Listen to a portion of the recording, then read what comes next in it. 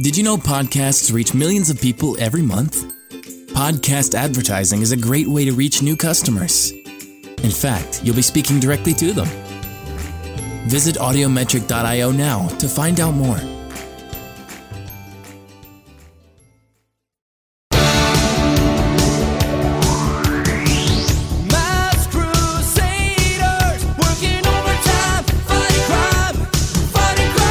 Did enjoy their being in Pennsylvania, obviously where we're from. Exactly. So that was kind of cool.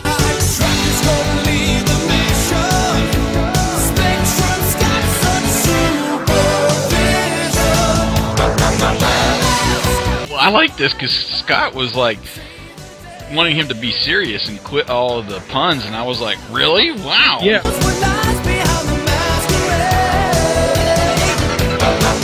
That thing can blast its way and at least put up a good fight. Come on.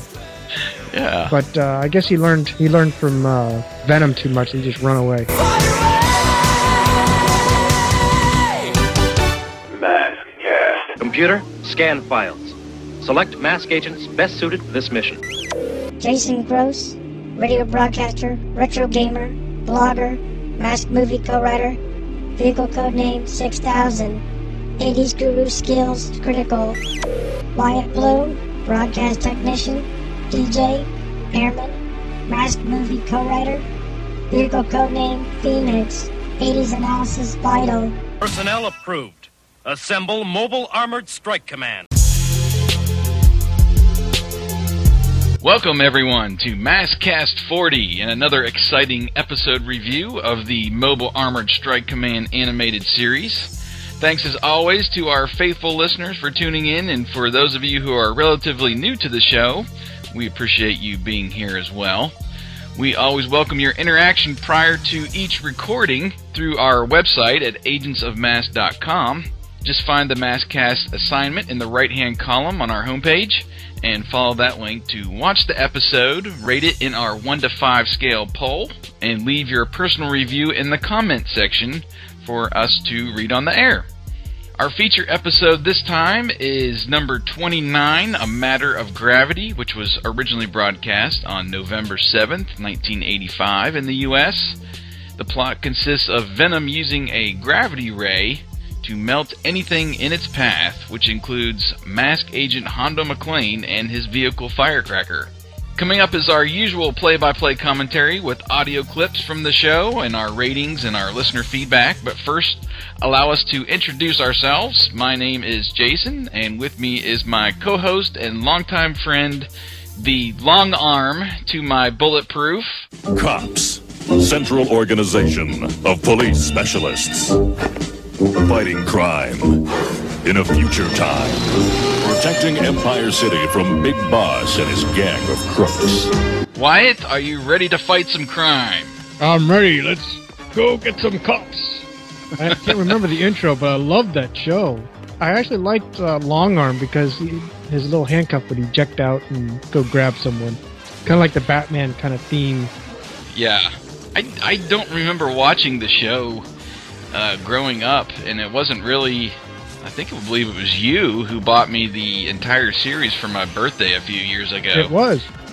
And I've become more of a fan since then, really. And I actually got in and collected the comic book series, which was... it was just like 15 issues or something. But that's more than I knew. I just knew it as a TV show. Well, I believe they came after the toy line and the TV show came about, but there were some similarities to Mask in that the same music producers, Levy and Saban, came up with the theme song for Cops, and then it was also produced by Deke Entertainment, so there's some tie-ins there to the same production crew that Mask had with Cops. Right, and it's been some time, so I could be actually incorrect on this, but I tried looking at the voice cast at one time, and I don't think any of our Mask voice actors actually went over and did Cops either. Yeah, I think you're right. I haven't looked at it either in quite a while, but I think it was basically a new crew for the cops voice actors, but it's a pretty fun show. I would recommend everybody checking that out. There is a couple episodes on YouTube you can find, but the DVDs are still relatively cheap. I think you can own the whole series for about $16 or $17 on Amazon. So yeah, very worthwhile versus what was already released, the 1960s Batman series that's been released. Oh, yeah. I'm a follower. I love that show. And even though it was produced and basically aired in the 60s, I think of it as an 80s show because I think that's when it was like jettisoned back to mainstream. And it kind of hit a new generation because I remember watching it. I would come home after school and it would be on. Right. And along with G.I. Joe and Transformers, there was, the 60s Batman show. And it just kind of hit our generation, I think, the same way it hit the kids of that time when it came out. Right, and I casually looked at Amazon to see the prices. It's going to be a while, unless I got a wealthy friend somewhere out there in Ashland that can give me the normal SD DVD version is $130-some. The Blu-ray is $174. Yeah. Keep your fingers crossed. Black Friday's coming up, so... Yeah, and I hate Black Friday, so it better be freaking $10 for me to go out there and get it. I'll have to get my mask, Spectrum something, to fend off the beasts. I'll call them the beasts. Well, I try to keep an eye on the Mask Complete series that Shout Factory put out a couple years ago, and... Unless you actually go through Shout Direct. I haven't seen it on Amazon. Well, it's there on Amazon. I think it's around $60 usually. Oh, then my was incorrect then, because it says it's out of stock. Fine, I want my freaking mask. Yeah. And Shout, if you buy from Shout directly, I think it's still in the $50 to $60 range, depending on sales and stuff that they have there. So... Well, we'll keep our fingers crossed, and we'll keep everybody up to date on that so they can go out and snag that unless you live in Europe and, it's going for pretty cheap over there. So, well, anyway, let's move right into what's happening in the Mask community.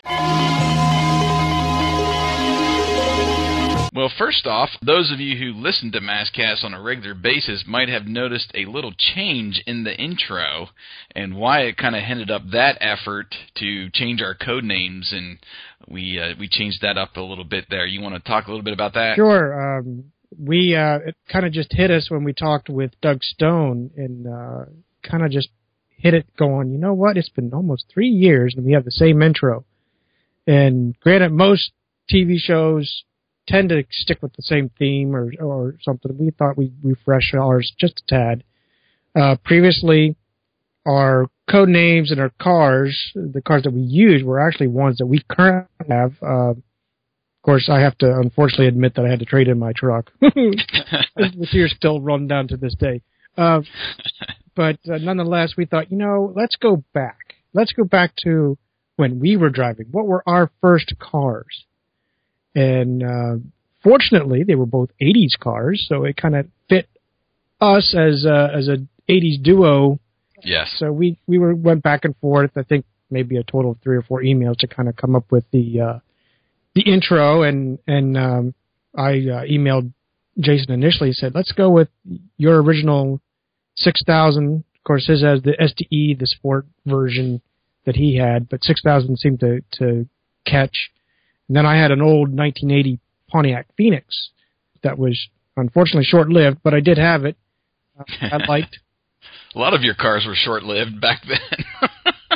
Well, yeah, and that's a debate for a whole other episode. Maybe Very true. Meet the actors too.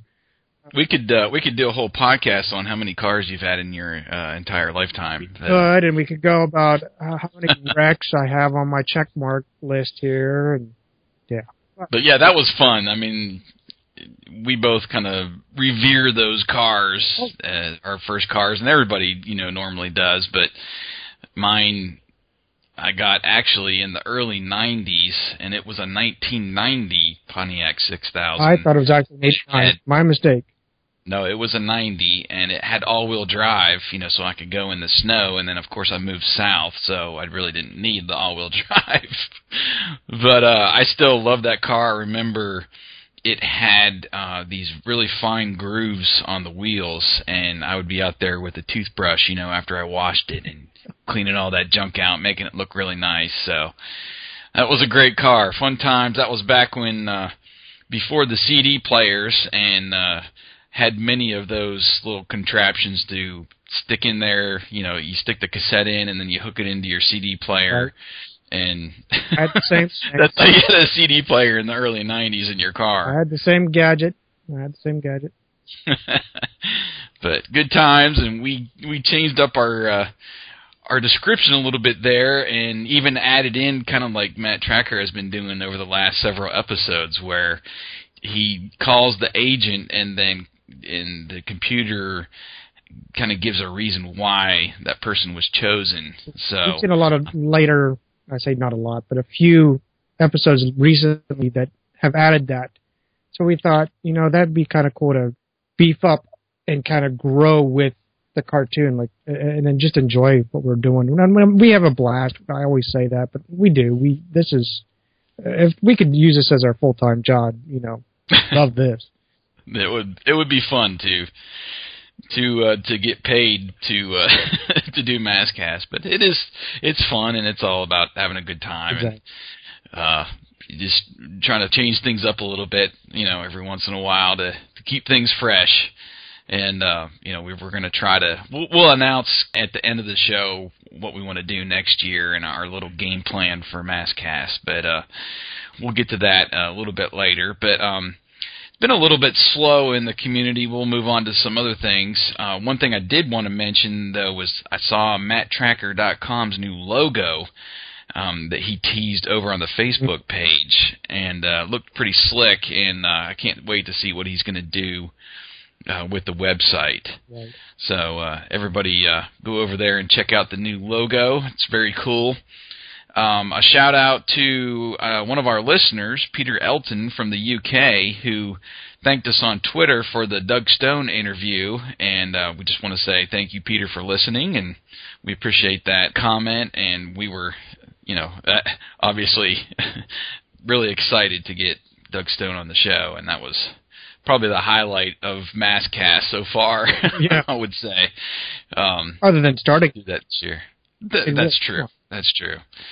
I also thought it would be fun. I used to throw out some statistics in the past as the website was coming up and such, and I thought it would be fun to go and grab some stats off the site and from the podcast and stuff and let everybody know just a little bit about us and kind of pull the curtain back, so to speak. Here are some. We passed just this month 150,000 all-time page views on the website, which was that's awesome. It's very cool. I mean, obviously you think of some other sites and they probably go through that in a day, but I'm really proud of that just because I know it's the fans that are getting on this site, and right. For a site that's 3 years old, that might seem not much, but a third of that, about 50,000 of those views, have been just this year since we changed over the site to Agents of Mask from Mask the Movie. So that was back in April. So that's pretty impressive, I think, for the page view count since then. And right, for that niche that we have, we seem to be like a conduit for other Mask fan sites, as well as just kind of being in the know for various Mask facts or fun or whatever we come across. So I think that's pretty impressive. We're not the big dog, CNN or whatever, but still, I think it's quite impressive. Yes, and thanks to Mask Day back in September, that was our best month ever. Almost had 9,000 visits just that month. So we've been building the momentum since the relaunch in April, and definitely appreciate everybody stopping by and spreading the word.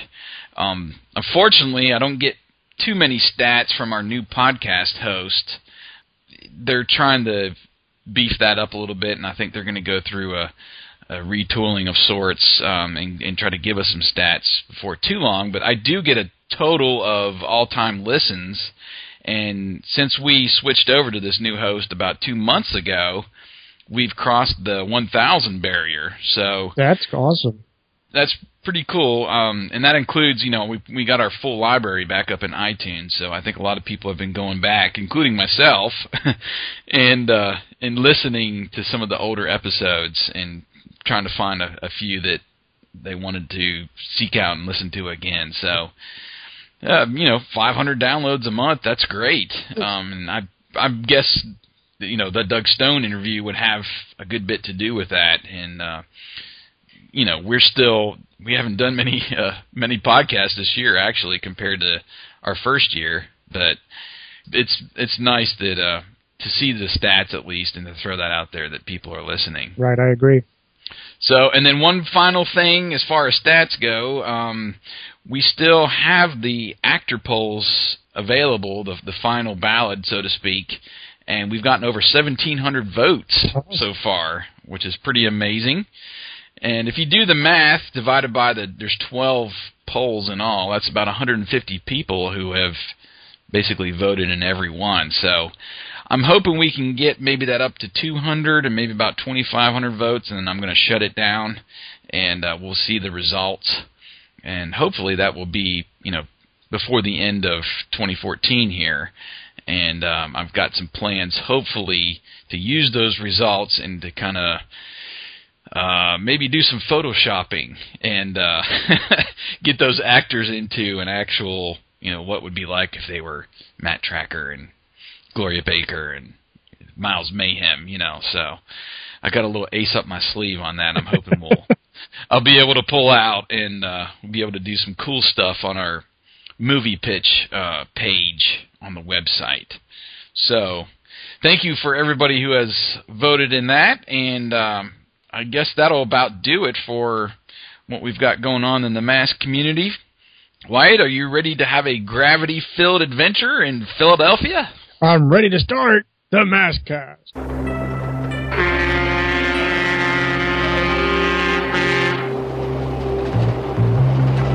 We come upon a freight train. I think we just saw this last episode. Oh, wait a minute. No, this is the episode. We come upon a freight train making its way into Philadelphia when they begin to slow down. The perplexed engineers question what's going on as a reddish-orange beam engulfs the train. What's going on? I don't know.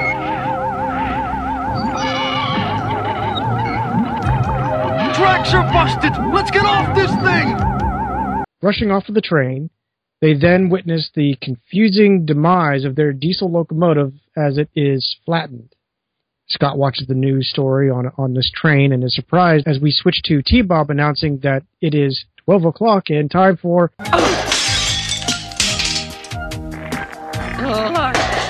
As Scott rushes out to tell his dad and Hondo, who are relaxing to a very invigorating game of chess. Now, poor T-Bob. Now, apparently he's on butler duty now or something, because Scott doesn't even stop to help him clean up. It's lunchtime, smash. Right. It wasn't like, I'd say maybe half a dozen or so episodes. Wasn't he like a god and all that? I mean, right. Yeah. Now he's back down to servant. Anyway, so Scott pulls Matt away and into the Mask computer room and shows him the news feed. Dad, you guys gotta see this. Yeah, and I was thinking at this point there needs to be a lock on that door so he doesn't just go into the Mask computer room there where Matt does his work, away from Boulder Hill. But it was a good opening. I did enjoy their being in Pennsylvania, obviously where we're from. Exactly. So that was kind of cool. I was wondering kind of why Matt and Hondo were just sitting there playing a game of chess, or starting a game of chess, really. They didn't really go into why he was over there in the first place. They were on the union break. That could have been, it could have been summer vacation, at school or something. Anyway, the TV report continues with this interview of one of the crew members saying, "No, ma'am, it wasn't any kind of wreck. We didn't hit anything. We didn't even see anything. We cut to T-Bob, and he's all cleaned up now, and it looks like he's carrying a cake. And again, he's calling for Scott. Switch back to the TV report, and they say nothing was taken from the train except all of its coal. And the reporter signs off from outside of Philadelphia. Scott tells Matt that it's a pretty good mystery and asks if he can go check it out. Matt tells him that he is acting like he wants to go along. Well, duh, of course he does. This is Scott, you know. And Scott says, I'm supposed to do this report on money. And one of our mints is in Philadelphia. So I could be doing my research. Now that was kind of a sneaky way to Yeah. to tag along, but I thought it was good. He had trying to come up with a reason, and you know, when you're that young and you've got homework or something, and your parents tell you can't do something, you're trying to weasel your way into tagging along, you know. So after nodding to Hondo, Matt says deal, and Scott goes running out of the room, and of course we smash into T-Bob. Again, after he's calling for him to eat his lunch, and he sprays the food in this like T-Bob shaped pattern on the wall. I thought that was actually kind of comical. Yeah, I find it interesting, you know, if we did similarities where we're from, I think this episode was part of some of our hometown stuff because, you know, we're from coal country. So it was kind of, I found it kind of comical that they had this episode there. It was neat to figure out maybe where they are outside of Philadelphia. If they're traveling west to east, you know, they're somewhere in the middle, which is where we're from. So I thought that was really, really fun. But Scott, again, he runs down the hallway, doesn't give any help to T-Bob, and then we cut right over to the train with the police on the scene and Thunderhawk and Firecracker pulling up. Right, and coming up upon the investigators, Matt queries if... Excuse me, did they ever find the coal that was stolen? Nope. And it don't make a lick of sense. To take that much coal, you'd need 50 trucks. Hondo makes an observation that there are no tracks from any trucks, to which another investigator suggests aliens had taken the coal. Aliens need to go back to fossil fuels for something. I don't know. What did you think about, right as they're pulling up to the scene, and obviously they drove there, it just kind of put in my head, where exactly is Boulder Hill? You know, I always thought it was more out west, and I couldn't remember if they had, like, established any place previously. You know, I don't know. What do you think about where Boulder Hill is? There's two interpretations. One, with our movie, we've interpreted that it's a desert type of scenario where there's a lot more rocky hills, hillsides, and so forth. And it appears that it is a desert scenario, and that's what we use for our movie script. But in actuality, we don't see much aside from that boulder and that short roadway in front of it. We really don't see much. So, yeah, really, Boulder Hill could be anywhere. It could be in the Appalachian Mountains. For all we know, we don't see it, but they could have taken the mass jet and took the vehicles there, for all we know, and the mass jet hiked it back to go get ready for the next load. I don't know. That's true. I really didn't think about that. I was just thinking of, well, they were within driving distance, and they got there while the scene of the crime was still there. So, I don't know. It just kind of hit my mind.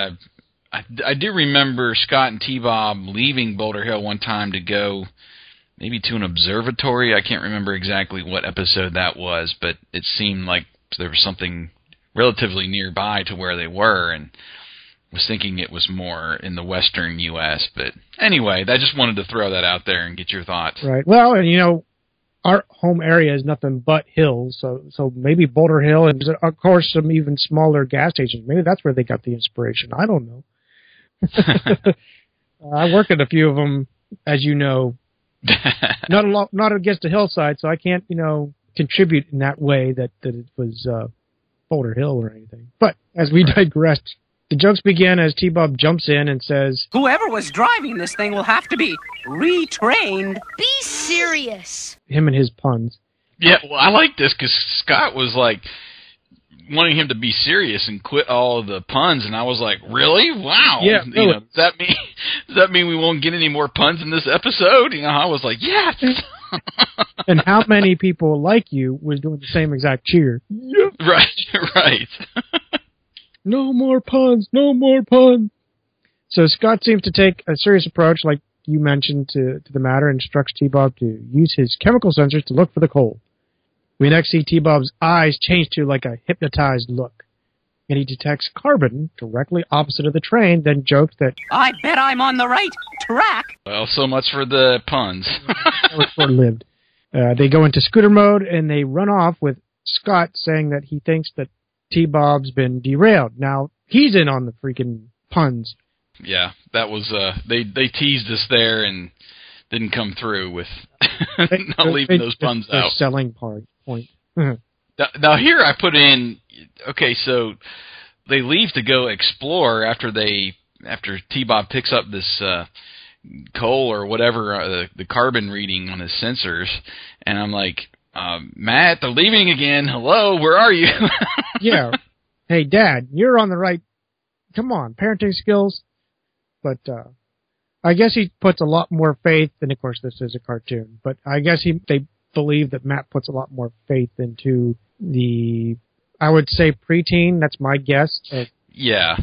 And, back then it was a different time as well where, we were out playing in the woods until 6 o'clock and our parents were calling for us to come home for dinner, Exactly. You and I both miles away from the house or whatever. And that's it. It was a different time. So I'm critical for Matt not keeping a tighter leash on him, but you think about it back then, it was different. It was, we used to ride our bikes, like you said, through the woods, or, I remember ride my bike down to main town, Clearfield, which, really that's not very far. In fact, it's not like going from one side of New York City to the other.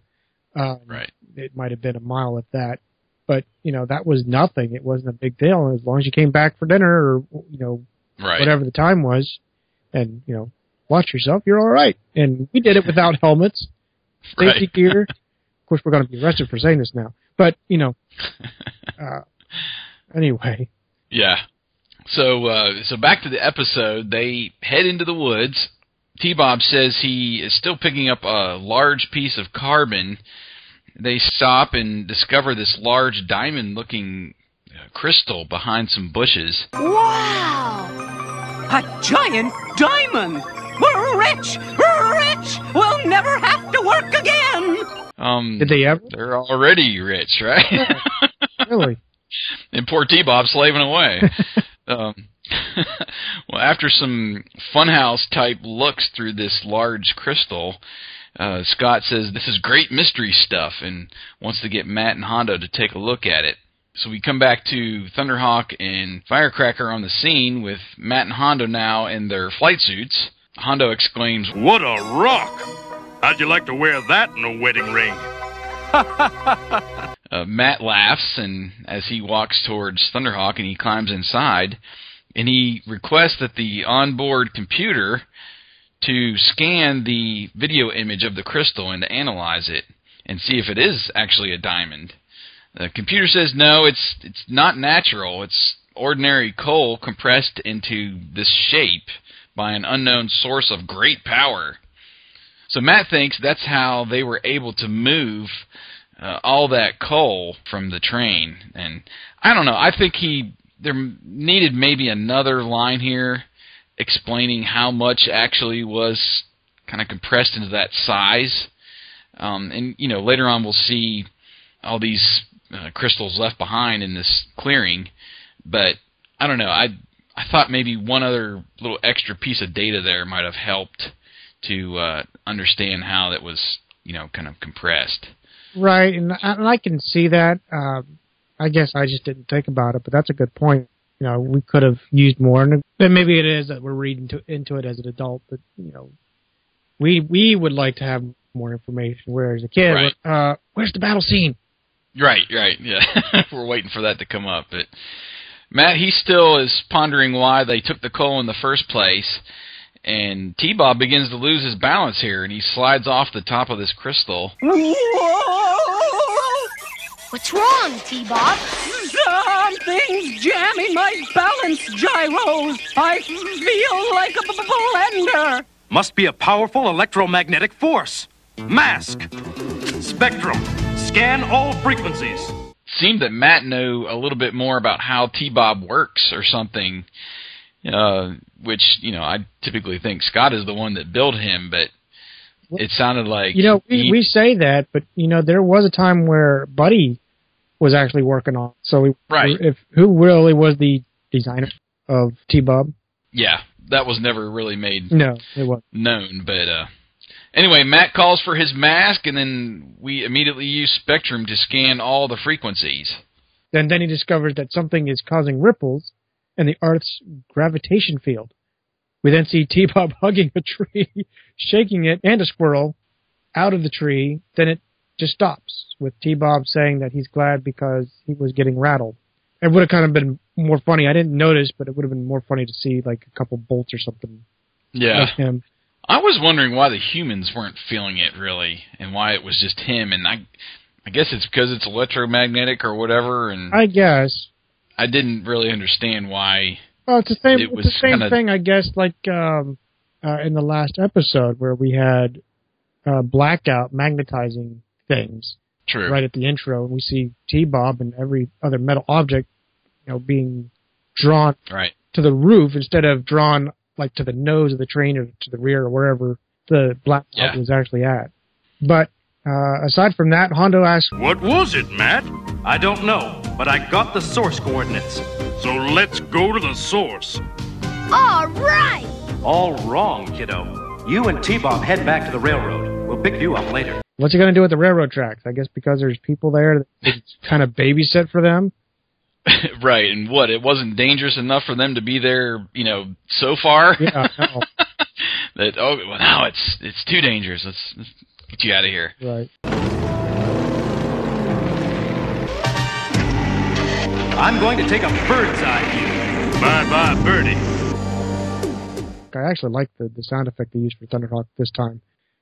After a brief flight, he comes upon a field of crystals and informs Hondo of the find. Just as Matt says that Mayhem is long gone, we hear the theme song. I love hearing it now. Not that I didn't like it before, but it's like I'm waiting for it. When's it going to appear?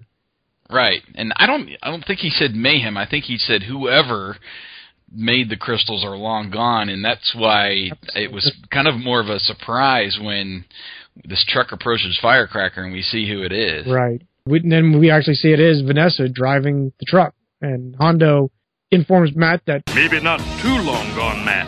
I just caught Vanessa Warfield red-handed. This is going to be easy. His mask comes down with no instruction, and just as he says that it will be easy, the transformed jackhammer comes out from behind and starts blasting away at him with his lasers. We see a dumbfounded Hondo puts Firecracker into its tank mode and just slams it right into reverse and ends up wedging the truck in between two tree trunks. With Hondo in a tight spot, he leaves Firecracker and just runs off. I was wondering why he didn't fire back. I mean, he's got guns in the front of that thing. Shoot back, for the crying out loud. That thing is, well, like I said, it's a tank. That thing can blast its way and at least put up a good fight. Come on. Yeah. But I guess he learned from Venom too much. He just run away. This compliments Dagger, saying this is the first thing she's seen him do something right. That was funny. I like that. Hondo informs Matt that they got by him and that they are heading east. Matt confirms and says that he's taking the elevator, so he's back in the air again. Yeah, and this was like the same conversion sequence a minute earlier, just a mirror image of that. Did you notice? Exactly. I did notice, and you might have to relook if you've missed it, but look at where Matt is sitting. It's back to the right-hand side, like he's driving the right-hand the European side. Yeah, and actually we'll get into, they use it one more time in the episode, which kind of irritated me, but I was wondering, they do some good radioing back and forth just with their masks, in this episode, and I wonder how The blaster mask has a way to communicate with it's just being, kind of over the top of his head. There's no real, mouthpiece or something for him to talk into. No, but, mask is high-tech. I'm sure there's, a little tiny mic notch that's just, right above his nose or something. Well, Hondo, after he gets this thing saddlebagged in between these trees, he uses blaster to knock over one of the trees and to free Firecracker. And I was wondering, well, why didn't he do that earlier when he had his head out the window? Exactly. And he's so I was like, this whole situation was, I don't know. It was like Hondo was a little bit off this day, and but it adds to the drama.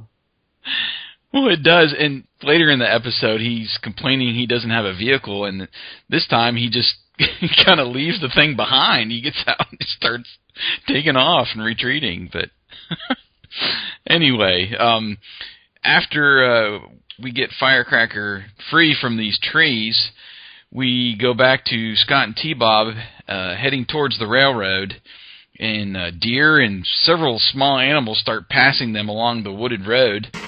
What is this? The road to Noah's Ark? They're sure scared of something. There's nothing scary around here, except that big, ugly Venom vehicle with cannons. Ah! Whoa! T-Bob drives into this large, muddy area in the road, and they get stuck. And it looked like they almost sunk in a little bit. It did. I don't know. It was more than just a mud puddle, at least it looked like to me. And, Dagger's coming up on them, and he's like, what the heck is that? And he tells them to get out of the way, and just at the last minute, Scott pulls T-Bob out from colliding with Jackhammer, and then Vanessa in the truck follows as well. And we see Firecracker following both of them. Right. And Thunderhawk finally circles overhead, and Matt radios down to Hondo that he's above, and he starts firing a few shots down at Jackhammer. Hondo turns on the Hypno headlights to slow down Vanessa in this cargo truck. As long as you're looking, take a look at the Hypno headlights. Oh, those lights! Got her. Now just shoot out the tires to hold her. And just then that pinkish, orangish kind of glow appears overhead, and it's now shining down on Firecracker. And the grill guns fire, but the shots basically just impact a few feet in front. Firecracker starts to collapse, and Hondo's wondering what's going on. T-Bob, he starts to get his little shock waves again and starts to lose his balance. He actually loses his steering and throws Scott off of T-Bob. And then we're back to Firecracker and continuing to collapse, and Hondo is unable to open the doors or even really lift his head to use blaster to get out. And in a last-ditch effort, he radios Matt for help, saying, Matt, do you read? I'm in one bad squeeze play. As we fade to the dramatic commercial. Right, and I wanted to catch something. You didn't hit on it, but I wondered if you caught it. Back when they were when Firecracker was back at the trees, did you notice the music bed that was playing? No.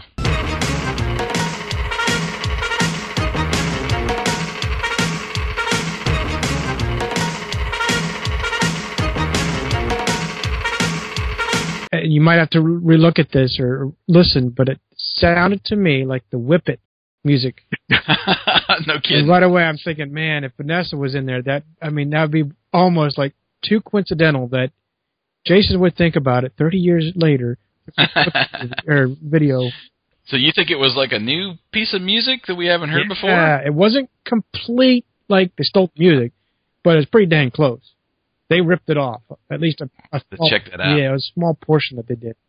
But well, we're at the halfway point now, or halftime, as we say. What was your impression so far of the episode? Well, I've come down from a 5, if we could do it, maybe like a 4.8, so to speak, and that's basically on the fact that, one, it wasn't the jokes or anything like we typically nitpick at, but what got me to come down was actually the reverse that they did on the transformation for Thunderhawk. Mm-hmm. That made me, you'd think, I know that they did this sometimes, but you would think that they'd catch this by now. The second one was when they switched from their civilian suits when they come up to the tracks, and then all of a sudden they're in their flight suits when they're coming up to see what Scott and T-Bob are seeing for these crystals. How do you do the switcheroo? I mean, it's not like you're going down the bat pole and switching instantaneously or something. Come on. So that's what knocked it down for me. Otherwise, I actually liked it. I liked the drama, and I liked the, I won't say near death, but pretty, the very troublesome suspense that we have building up to the commercial break. Yeah, I'll agree. There was a few flaws, and my maskometer might be closer to 4 at this point, just because, I mean, we hadn't had the call-up yet, which kind of gave a false sense of the beginning of the mission to me. I don't know why Hondo was at the mansion in the first place and why they chose really not to call the team when they were going to go help with this quote-unquote mystery. So I guess what is a mission versus a mystery? So, I guess I took it as, these two, they thought they could handle it, and if they needed to get the recruits, but then they would do it if they need it. Yeah. That's how I took it. I guess I just didn't think of it too depth in that. But it was good in a sense that there wasn't a total reveal yet either. Right. Venom. We knew Venom was involved, but that hasn't been made clear exactly what was going on. And I was really hoping for a nice bookend in the second half of the episode to kind of pull that all together. But we go back to the episode, and Hondo is still in trouble. Right. He's basically continues to plead, raising his arm out of the door frame, I guess just praying that someone rescues him. And then Matt looks around for the cause and discovers Switchblade. Mayhem. And it looks like you got a new toy for Christmas. Shooting off a blast at Switchblade, the lasers end up deflecting down, which Matt concludes that the gravity machine affects them. Well, gee whiz. That was with a touch of Bruce's voice, too. That weapon must increase gravity somehow. Enough to affect even my lasers. I guess it was kind of, he was talking a little bit slower than he does, like Doug was saying when he does Bruce, it's slower and more direct, where Matt's always, ready to give you his opinion. But anyway, it just had a touch of Bruce in there, I noticed. I missed it. Miles chuckles, which I love the actual animation for the chuckle. I like this. It says, "Try again, sucker." Concluding that he can't actually hit Switchblade, he uses 2 thermite bombs and then hits the bombs with his lasers, causing them to explode near Switchblade, and that explosion ends up knocking Switchblade out of the air, which removes the gravity machine from Firecracker, with Hondo stating that, "That's a load off my mind. Blaster on." Then he's able to use his blaster mask, which he had tried before, and it didn't do anything. But did you notice it actually had like the lifter sound to it? The little woo woo woo sound effect to it. No, I didn't notice that. No, I had to go back, and because when he fires a hole through the window, I was like, well, he just had his arm out the window. The door was open, at the end of the episode. But I had to go back and take a look at it again. And when he actually uses the mask, it's on the sunroof window of the Firecracker. If people who have the toy can remember, it's got the sunroof on top, and that's how he actually gets out of the vehicle, is through the sunroof using the blaster mask. So next we see T-Bob running off, saying he doesn't want to get any shorter, and a very uncontrolled Switchblade with the gravity machine still on passes over T-Bob, crushing him a little bit. I'll show that mask, idiot! Miles gets control back and then takes aim at Thunderhawk. Matt jokes that his day is going downhill, but is able to get out of the beam. With a few push buttons, Matt amazingly lands Thunderhawk butt first. That's the best way I can put it. Back bumper, yeah. Yeah, I mean, really, I realize this is a cartoon, but it's not the space shuttle. Come on. Yeah, I didn't understand why. I know he was trying to get away from the beam and Switchblade, but you could have done that with you're in the jet. He was still in the helicopter. Right. Get a couple moves in your jet and you're out of there. Right. I didn't realize why he really needed to do that maneuver, and really why Switchblade didn't give more chase right here. You know, he's got the thing locked on him, and he just lands this thing at basically near where the whole situation went down, and why didn't he follow up and try to get him a couple more times, you know? So anyway, so Hondo climbs out of the firecracker wreckage at this point, with Scott running up to Matt asking if he's okay. Matt says he's fine after his 1-point landing, and Matt asks Hondo, "How about you?" Fine, Matt. Feel like I lost about 300 pounds. Fine. I'm glad everyone is fine. Personally, I happen to feel like a garbage can lid. They all pile into Thunderhawk, and Matt calls in the team, finally. Right, and I took note, it was the 11-minute, 41-second mark. That's when we finally get the team call up. Yeah, and I kind of had that impression, too, as I'm watching the episode. Finally, he calls them, right. And he asks the computer for the best team to battle this gravity weapon with Hondo pre-selected. And we get 3 more agents. Bruce is called in. He's basically, it looked like he was on a cruise ship or some kind of ferry boat. He gets the call on his watch, and he just dives right in, swim to shore. The computer says they needed his inventive skills. Alex is called up next, and he has to get up from his wonderful bubble bath, and thank God there was a lot of bubbles there for covering him up. But he's in need of his scientific knowledge. And I found it interesting here, the computer calls him the co-pilot of Rhino, and he's always been Rhino Systems commander. Right. Why now a co-pilot? I didn't understand that, but and then we finally get Gloria. She's in the middle of a kung fu lesson, and she just basically leaves them behind, and the computer stated we needed her driving skills and Shark's weapons. And I like that they actually even got down to the specifics. We might need Shark there. I was kind of wondering, well, what weapons are on Shark that they can battle a gravity, weapon or whatever. Right. It just made me curious, I guess, because we really don't have a Shark toy, so we don't know, all exactly what was intended to be on there. But did you notice the mask watch sound was different? Yes, and I thought that was one of the worst sounds they've come up with yet for that watch.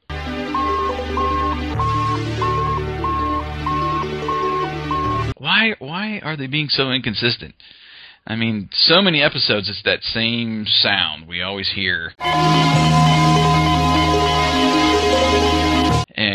And they had to make it different this time. I'm not sure why. But anyway, after the call-up, we go over to Boulder Hill, which I liked. Matt's on the big computer screen, and the agents are seated around the war room there, which we've done in the past, which is really good. I like when they do this. Mm-hmm. And Matt's talking to them about the gravity ray. And Mayhem's weapon is so strong it also acts as a force field. Nothing can get near Switchblade. Sounds like a matter of some gravity, Matt. Ooh, you've been hanging around T-Bob too much, Alex. Sorry. I got a big chuckle out of that. Yeah. It seemed like they were kind of making fun of themselves this episode. Right, and I even comment here says that she must think that this joke stink too. Right. Well, Alex, he apologizes, and then we head up into the mask room. Which I loved. It's been too long. Yeah, it seems like it's been too long. I'm not sure when actually the last time they did that was, but think about it. And I'm retrospecting here with a lot of the other 80s shows that we see. Mm-hmm. How much time does that take away? I mean, as cool as it is, and I'll be honest, even to this day, I still get the chills or the hair raised whenever I hear the Voltron formation or this. But I also look at it going, as cool as that is to see it all the time, that does eat away however long the sequence is, a minute, 30 seconds, whatever. That's 30 seconds that they could use somewhere else. Now, to us, we know that 30 seconds is usually eat up by poor PSAs. But, I mean, seriously, they could have... I like this. If they would have done every other turn. Yeah, I agree. I appreciated what was in this episode, but to your point, and to what really I took away from this episode was the second half felt just kind of rushed and thrown together. And a little. I I liked that it was there, and we got to see it again, and they did this really a special section of animation just with these 3 agents and getting their 3 masks. It's specific to this episode. Wasn't just stock footage. So I appreciated that was there, but you're right. I mean, it's part of the episode. I think it should be in at least part of the sequence in each episode, but because we obviously miss it when it's gone, but it does eat up into some time. Right. So after they get their masks and energize, we immediately cut to the agents with Matt and Hondo, so we don't get any, like we said before, we don't get any mask plane or anything like that to lead us to believe, how far they are away. Right. Apparently they were relatively close. And Alex, he's drilling into this crystal. They must have created the crystals from the coal with the gravity weapon, then took only the best ones. But what do they want with them? Extraordinary. This is the hardest substance I've ever seen. Matt radios from Thunderhawk asking if they've found any answers, and Bruce hops in shark to answer him and says they're only finding more questions. So Matt replies that he'll keep scanning for the gravity waves to hopefully find Mayhem, and then Thunderhawk converts, and this is where we get that same footage again ticking off for a 3rd time. Right, and I was a little disappointed that they didn't even, okay, I can kind of sort of maybe possibly see that they made the mistake. They didn't catch it on the 2nd time? Seriously. But yeah, and it is, you can see it's stock footage. I mean, it's when they take off, it's just kind of a desert setting. And I can't remember which episode it was we were talking about this, where it's almost like they're out in the middle of Nevada there, where they do all the speed testing and stuff, and there's just nothing but flat dirt, basically, out there where he's taking off and doing that. And it's a really good animation sequence, but for the purposes of our critique, we get this is the 3rd time we've seen it in this episode, so it can be a little wearing on when you're trying to review it. But after Thunderhawk takes off, we cut back over, I guess, to the hotel. Yeah, we're back at the hotel room. We see Scott trying to do some body work with a hammer on T-Bob's body. I actually chuckled a little bit here. Hurry up with my body. I'm all exposed. Keep your shirt on. Very funny.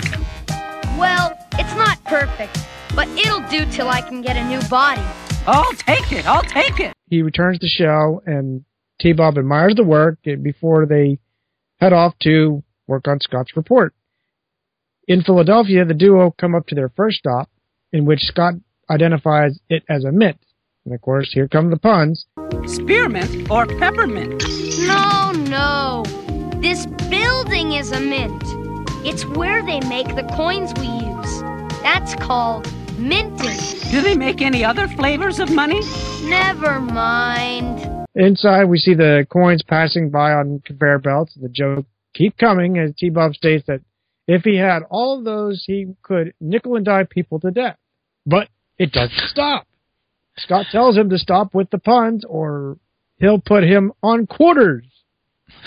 That was a pretty good threat. I liked it, though. I mean, it was one of those where you're smacking your hand on your forehead, but it's also kind of comical at the same time. Yeah. Just then, we see Scott turn quickly. Then we see guards rush out and Switchblade shooting the gravity ray at the building.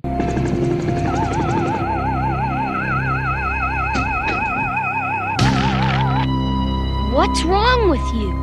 It's that gravity force. I can feel it in my gyros. I've got to escape. I'll be squashed again. We then see Thunderhawk in the air with Matt's Spectre mask visor flashing. Surprised, he instructs the troops to head to Philadelphia as he's detected the gravity ray there. The team then rushes off. At the Mint, T-Bob rushes out and right into the gravity ray, and of course he gets squashed again.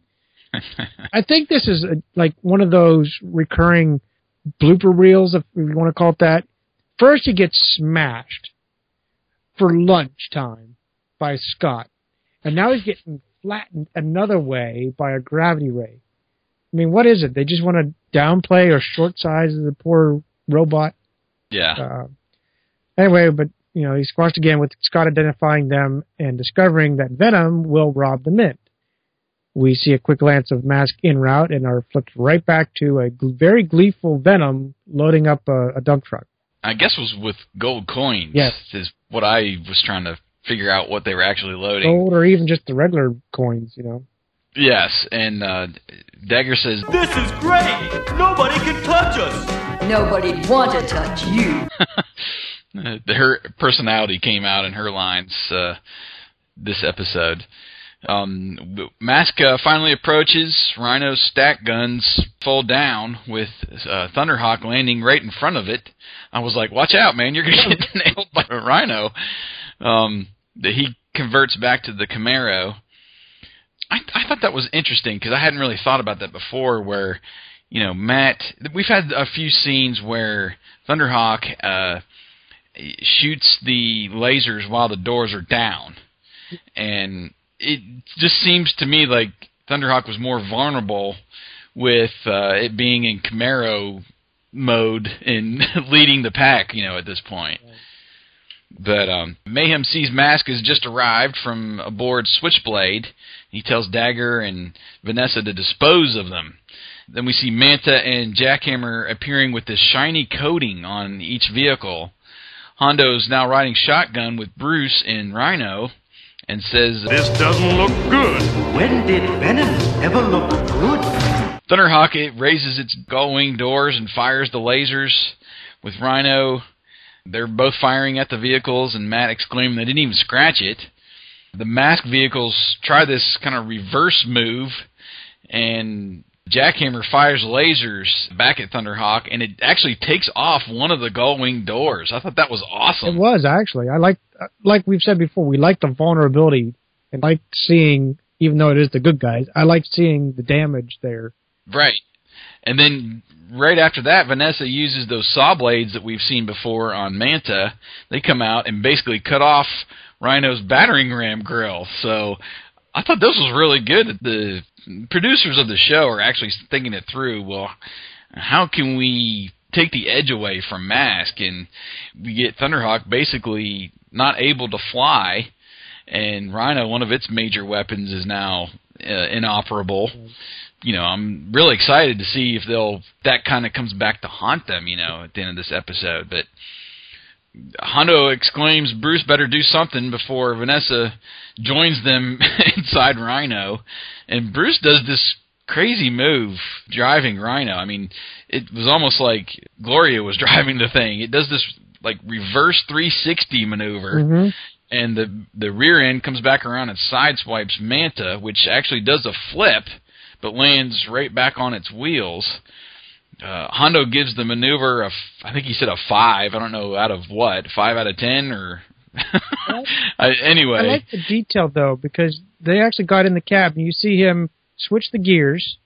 Yeah, that was good. That whole sequence was pretty good. And I even noticed his foot hit the accelerator. So yes. That was actually good detail as we then see the maneuver follow through, and I liked seeing that. But the maneuver actually takes them through a brick wall, mm-hmm. and this is where we get Hondo wishing he still had his vehicle. So I guess apparently he wasn't pleased with Bruce's driving and ability to. Or he's had his fair share of crashes today. True. Yeah, he's had his share of crashes himself. That's true. Throughout the episodes. Not quite as bad as Rack, but he's getting up there.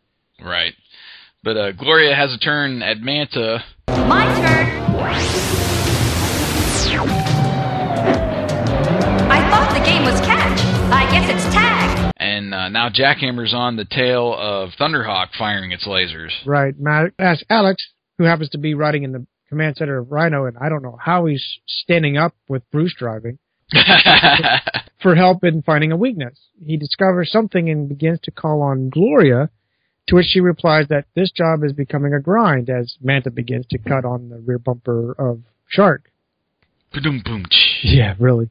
Alex instructs her to use Shark bolos at certain coordinates that he's going to send to her. She power slides Shark, lowers the driver's window, and uses Aura to basically turbo boost Manta over Shark. She then positions Shark and launches the bolos which strike the hood of Manta and shatters the crystal, making the car now vulnerable. I didn't understand this whole maneuver with how Vanessa turbo boosted over top of the, shark. And I don't know. It didn't look like the aura beam was actually moving it. It was more or less shooting at it, and Vanessa almost avoiding it and going over top to me. But I didn't understand that. I could figure it because, like you said, it didn't hit Manta. It didn't come close to it. I guess the aura beam, which we still have yet to kind of really conclude what it really does, basically just, I guess, made an explosion and did like a Dukes of Hazzard. You hit a little divot and you're jumping over another vehicle or something. I don't know. Yeah. But yeah, it makes Manta vulnerable. Manta slides out of control and crashes into a wooden fence. It worked! Bravo! The crystal is like diamond. It will fracture if struck in the right spot. So now we've discovered the weakness. In fact, I was kind of curious when the bolos did hit the hood. I'm like, okay, how'd you know to hit the hood? I mean, really, is that the weak spot or is it the windshield? I mean, how do you know?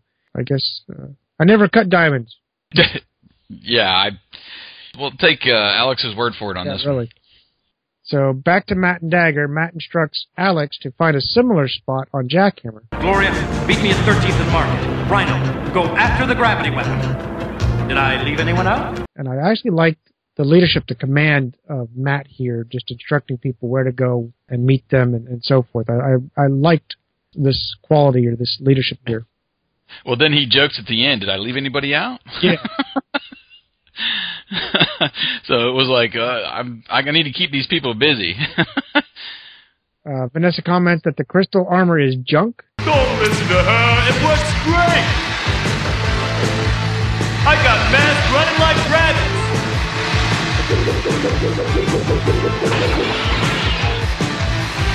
Oh, no. I'm out of here. Yeah, what a wuss. I mean, you had Thunderhawk on the run with no ability to fly. Right. Why are you retreating? It irked me so much. Anyway, so Mayhem doesn't care, and he insists he'll squash them like bugs. The mass team is now back together. Matt jokes they kind of look like Demolition Derby rejects, which I thought that was funny.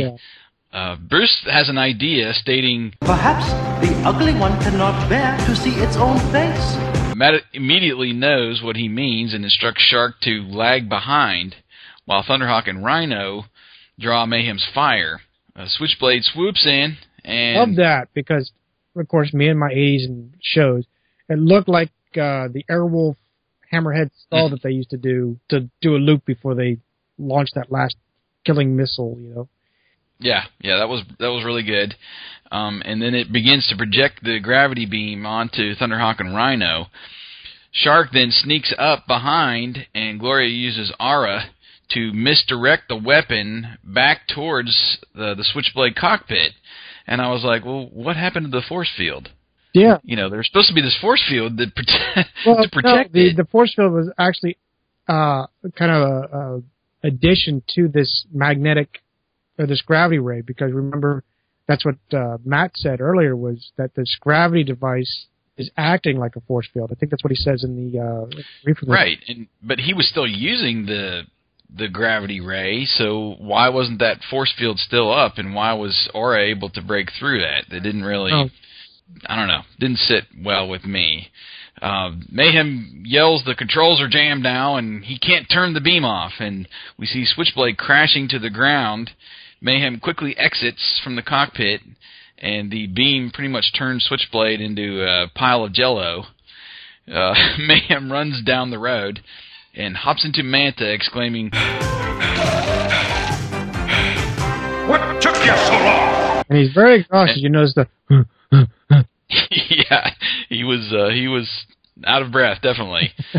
He doesn't look like the most fit person in the world. But then we get Scott appearing from the alley.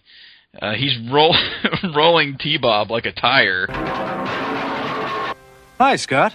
Taking T-Bob out for a spin? Cut the cracks and just get me to a repair shop. I thought he said cut the crap at first. Cut the crap, Matt. Yeah, I guess it was cut the cracks, but he tells him to get him to a repair shop quick. We fade back to the Boulder Hill garage then for the final scene. Right. And we see Hondo saying that he has to get back to classes, which, what was he doing? Taking an extended lunch break, playing chess in the beginning of the whole thing? Again, they didn't do a very good job of the traveling in this episode. The time it took to, set up the different scenes and stuff. I had that same thing in my mind too. Like, well, is this later? Must be a few weeks later or something? Or, for what about we're about to see? But maybe this all took place in one long day, and Hondo's getting ready to go for the night classes. Who knows? I guess. I don't know. So Matt then introduces Hondo to his new vehicle. Just thought you'd like to see what you'll be driving on your next mission. Meet Night Stalker. Bruce flips a switch, and we see Night Stalker transform into a 6-wheeled, gun-laden tank. And a very appreciative Hondo says thanks, and shakes Matt's hand as we fade out. And I thought that was the way they did the ending there. I was glad all of the other agents were there. It was kind of a big deal. It was. It's a big deal to us. We're finally getting some new vehicles in the show, which we're excited about. I never liked, of all the things, when we see Night Stalker, a.k.a. Hurricane, Hondo's blaster mask, the new one, I don't like it. I just don't. That's flat out. I just put the old mask, the blaster mask, back on. Well, it's interesting, and I just recently saw a picture up on Boulder Hill's Instagram with the correct version of Hondo and Hurricane, which is him in his normal firecracker suit, flight suit for lack of a better word, right. With the new mask, which just looks odd to me because with the toy, he's got this kind of bright yellow and pink and light blue suit, that's really complementary to the vehicle. But in the cartoon, they leave him in his old brown and blue get-up. But I did like the way wasn't any bad jokes here. It was just all of them hovered around the vehicle and it faded out to black. I thought that was really good. I like that too. And which moves us on to our PSA. We see Scott is cooking while T-Bob is washing a butter knife. The knife slips out of his hands and into an already powered on garbage disposal.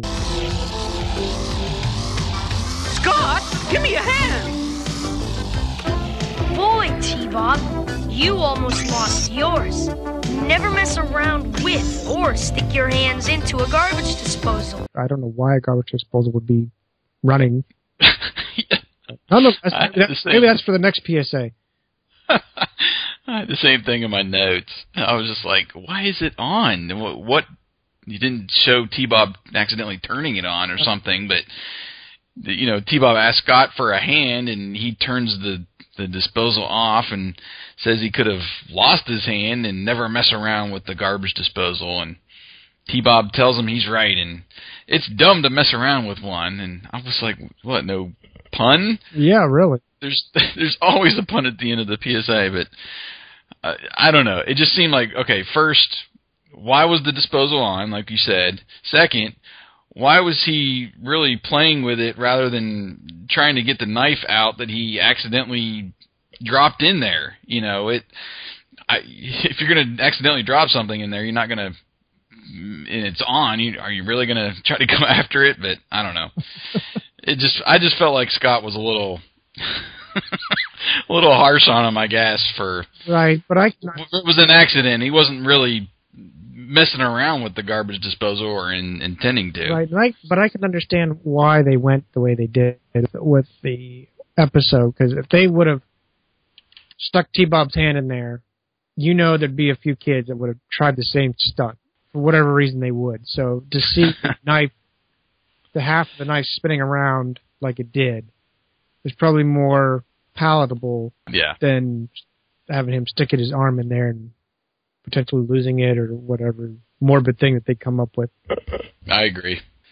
So, well, you wanna do your rating first? What did you give the episode? I really liked the episode, but I was torn with a few things. I guess I'll comment first. I was still upset that there was no voice command. I know it often happens, but there was still no mask down command for Blaster. There was for Spectrum, but not for Blaster, and I just didn't like that. That quick form change that we identified earlier, it was out of place. Simply put, it was out of place. The transformations, we beat that one up pretty bad, but the transformations that were flipped, just didn't like it. I did, however, like that there was a lot of action at the beginning. I enjoyed that they brought back the mask elevated room. I loved seeing that again. And it was kind of felt nice that they actually it seemed like they spent a few extra seconds with it. Like to make it, we forgot to add this for the last 10 episodes. Yeah. I like that Thunderhawk was utilized back and forth from car to jet mode. I enjoyed the back and forth, the drama, the detail with the vehicles, especially with the gas pedal and the gear shifting in Rhino. I actually heard the gearbox clunk in Shark when she's trying to hurry up and shift it. I like that sound. I like hearing the sound effect. To me, that's adding the detail to it. I enjoyed the command of Matt when he instructs the team to do their tasks. And of course, did I leave anybody out? I like that Alex finds a weak spot on Jackhammer, as well as Manta. Rhino targeting the gravity machine. Gloria meeting Matt. I just love this command that Matt was doing. The jokes were excessive, and it was even written into the show, like we identified that Gloria was mentioning it to Alex in the situation room, the war room. So we're aware that even the writers know that their jokes are excessive. Nonetheless, I really enjoyed it. It was hard for me to give it a solid 4. I gave it a 4.5 again. I couldn't come down to a 4 yet. So we brought it up to a 5. But this episode, if I could, out of all of the ones I've rated 4.5, if I could, I'd leave it at a solid 4.5. I just couldn't give it a 5. Willfully. Rounding up, we'll give it a 5, and I voted as a 5, but that transformation, and like I said earlier, the civvies and stuff, that killed it for me. How about you?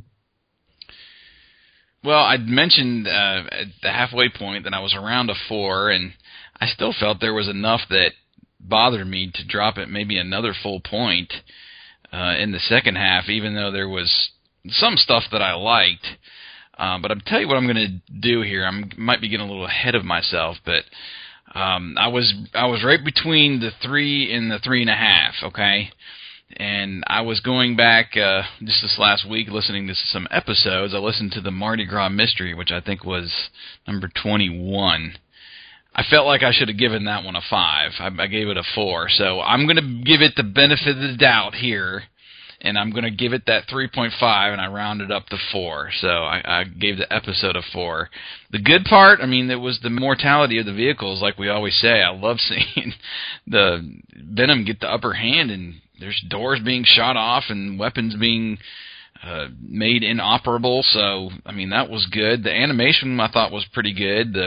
I loved that little funhouse look when T-Bob was looking through that crystal, The setup for the mission, although it was brief, I'm kind of bought into that, the mystery of it, and even though we got to train in consecutive episodes to begin, obviously back then nobody would have noticed that, but us going through each episode in sequential order, we see that. But and obviously this has been one of the episodes I've been waiting for to get a new vehicle, one that was my favorite as a kid, so it was really hard for me to totally trash it, or to make the bad outweigh the good. But like I said before, I think they waited too long for the episode to develop, and it just really felt like those transition shots were really missed in the second half of the episode. They were just going from boom to, it was like hours later, but it was just one scene, or one quick fade to the next scene in the episode. It was, when the team was arriving in Philadelphia, and then there was a part there where Scott and T-Bob were going to leave the hotel and go to the Mint. There wasn't any kind of transition there for them driving there. I think they should have exploited the masked vehicles a little more with, their weapons being disabled. Yeah. Take advantage of that. I mean, their jackhammers running off and not taking advantage that Thunderhawk is grounded, basically. When is he going to get this opportunity again? I really wanted to see a situation where he couldn't fly and have him try to use his wits about him, Matt, to get out of it, but they never did set up anything like that. We talked about the stock footage of Thunderhawk taking off. That was a little bit that was overkill. The main thing that really bugged me in the second half was how Aura was able to suddenly break that force field that the gravity weapon was supposed to have on Switchblade. That wasn't really... They could have set it up, and I would have been fine with it. Use your Aura Beam on this setting to break the force field. And then there was... I don't know. Mask was using their masks, but I don't think we had a Venom guy use their mask the whole episode, which kind of bugged me. It's been a while, but then I thought of it. It seemed like that we've seen Viper be used or all of that. So I want to see the mask. I love the mask battles when they're shooting Torch and Backlash breaks it or something, and I like them going back and forth in the battles. But that was just, I guess that was more of a tick that they didn't use the masks more on the Venom side this episode. I was kind of confused with the final scene, like you mentioned, with Matt and Hondo driving up, and maybe they would have been back in their civilian clothes, and that would have been enough for me to make it, all right, this is a couple weeks later, and Bruce has cooked up this new vehicle for him, and they're all there to surprise him, But that just didn't happen. That was more of a tick. The gravity beam was a little inconsistent with how it squashed the vehicles. It seemed at times it worked a lot quicker than others. I don't know if you noticed that. But those times when they were on Thunderhawk and Rhino, I'm like, all right, something should be melting on that thing by now. That was just kind of my own little tick. And where at the end, where it was pointed at the front of Switchblade, and the whole thing kind of collapsed, where it would have been better just to kind of smush the front end and kind of work your way back towards the rear of the copter. I don't know. That was just, again, these are ticks. And then Venom's mission really wasn't all that clear. I mean, I guess they were there to steal from the Mint and use the gravity ray and these crystal shields as weapons against Mask, but they didn't really have time to bookend Mask recovering the coins that they stole. They didn't kind of wrap that all up. Didn't like the turbo boost trick like we mentioned before, and then Matt's 1-point landing with Thunderhawk that wasn't really necessary. And I'm glad the PSA was new, but it didn't really tie into the episode very much. And they always earn a little bit more bonus points, I guess, when it ties in at the end. And I felt T-Bob was more of a victim of circumstance and actually misbehaving, in the PSA. But are you sure you moved your rating, right? I'm sorry? Are you sure you don't want to move your rating? No, I'm sure. If I hadn't had identified an area where I wanted to give an episode a little bit more, and I probably would have given this a 3, but I'm gonna give it a 4, and just to kind of even things out where I want it to be. So it helped that I had gone back and I'd listened to some of the other Maskcasts and thought I was a little too harsh before on one of the episodes. So, well, did you see any tie-ins to the movie script we wrote? I saw one. It was slight, though. We crashed Switchblade. That's the one I... Well, yeah, that's true. That really wasn't... I guess he did crash it after he... had that rate. I mean, it was kind of reactive on his own. I mean, really, it wasn't like in ours where Mask shoots him out of the sky type of thing. It was like a reaction because of something. Yeah. Did you see anything? I really didn't in the midst of the episode. What I was thinking about, if I remember right, we have a bit of an Easter egg in there where we're at Boulder Hill, and I want to say either Hurricane or Firecracker, they're up on the lift, and Bruce is working on them, and yes. kind of comes away, and I can't remember what the whole scene was about, but that's how we kind of set up a sequel, hopefully, where we're inserting more vehicles in there than we're using actually in the movie. And then I can picture where it's at.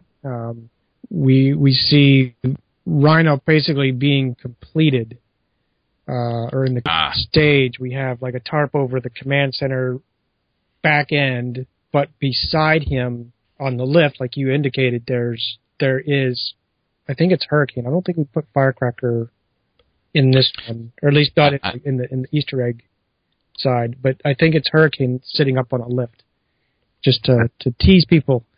Yeah. And to also emphasize that we wanted to kind of sort of do something like the Back to the Future thing, where you can't just have one. You got to have at least two.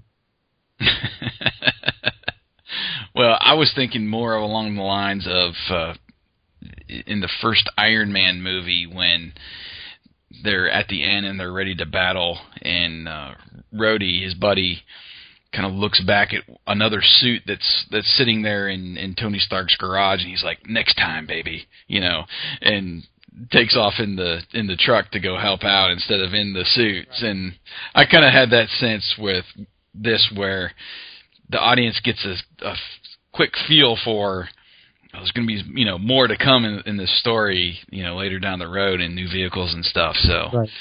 I'm really glad we put that in there. So, well, let's jump over to our listener feedback. And first, the poll. Looks like we had 7 votes this time.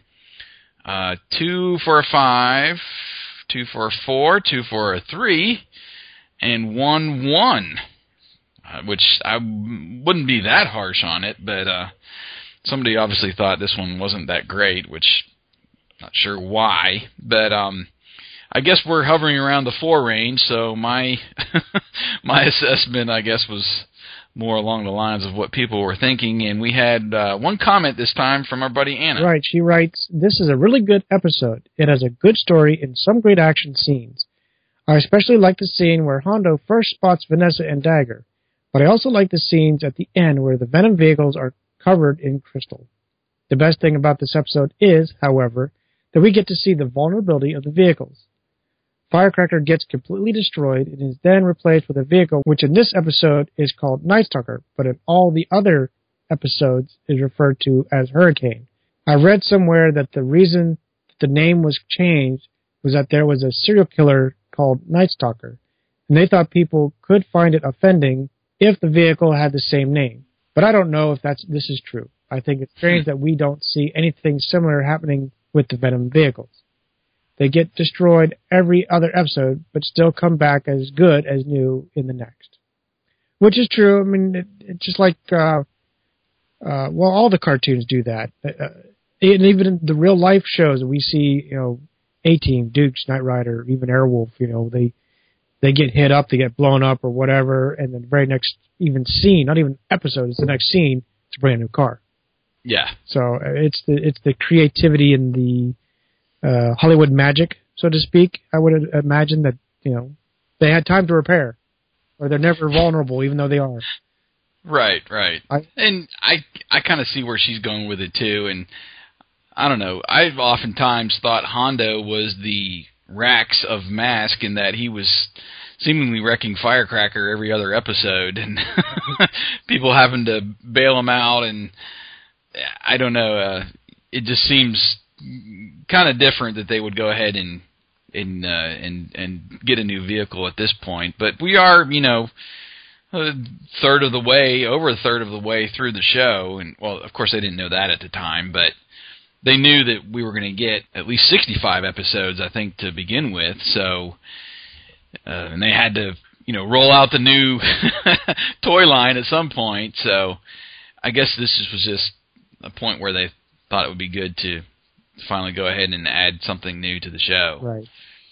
So, well, we appreciate Anna, as always, our faithful reviewer, and appreciate her comments, and we will look forward to some more comments, hopefully in the next episode.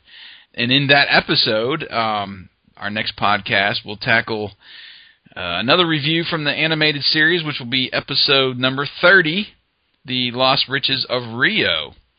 And the plot in this episode consists of Venom stealing a seemingly worthless painting in Rio de Janeiro, but Mask learns it actually contains a secret map to lost treasure.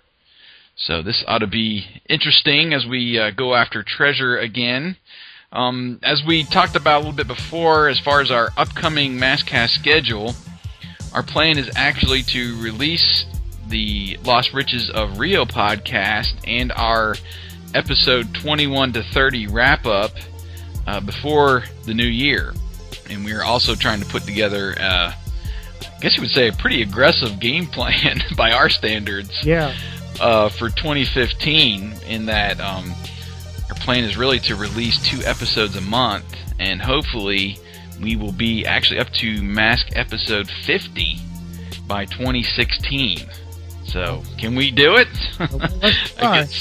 I guess we'll see. We'll see if that can happen. But 2 episodes a month, plus maybe a few fun ones mixed in. I want to review the Series 2 toy, since we're going to be getting some new vehicles in the series, and hopefully we'll get some more interviews. Maybe we'll get Eric back on and talk about the second series of comics that DC Comics released. So we've got some other ones that we're hoping to mix in and to have a little fun with. So hopefully we can keep with that plan, and we'll keep a schedule down for Wyatt and I to record on a regular basis, and you'll get a couple episodes a month. But just a reminder, if you want to interact with us between episodes, just send us a message to our Facebook page or tweet us at Agents of Mask.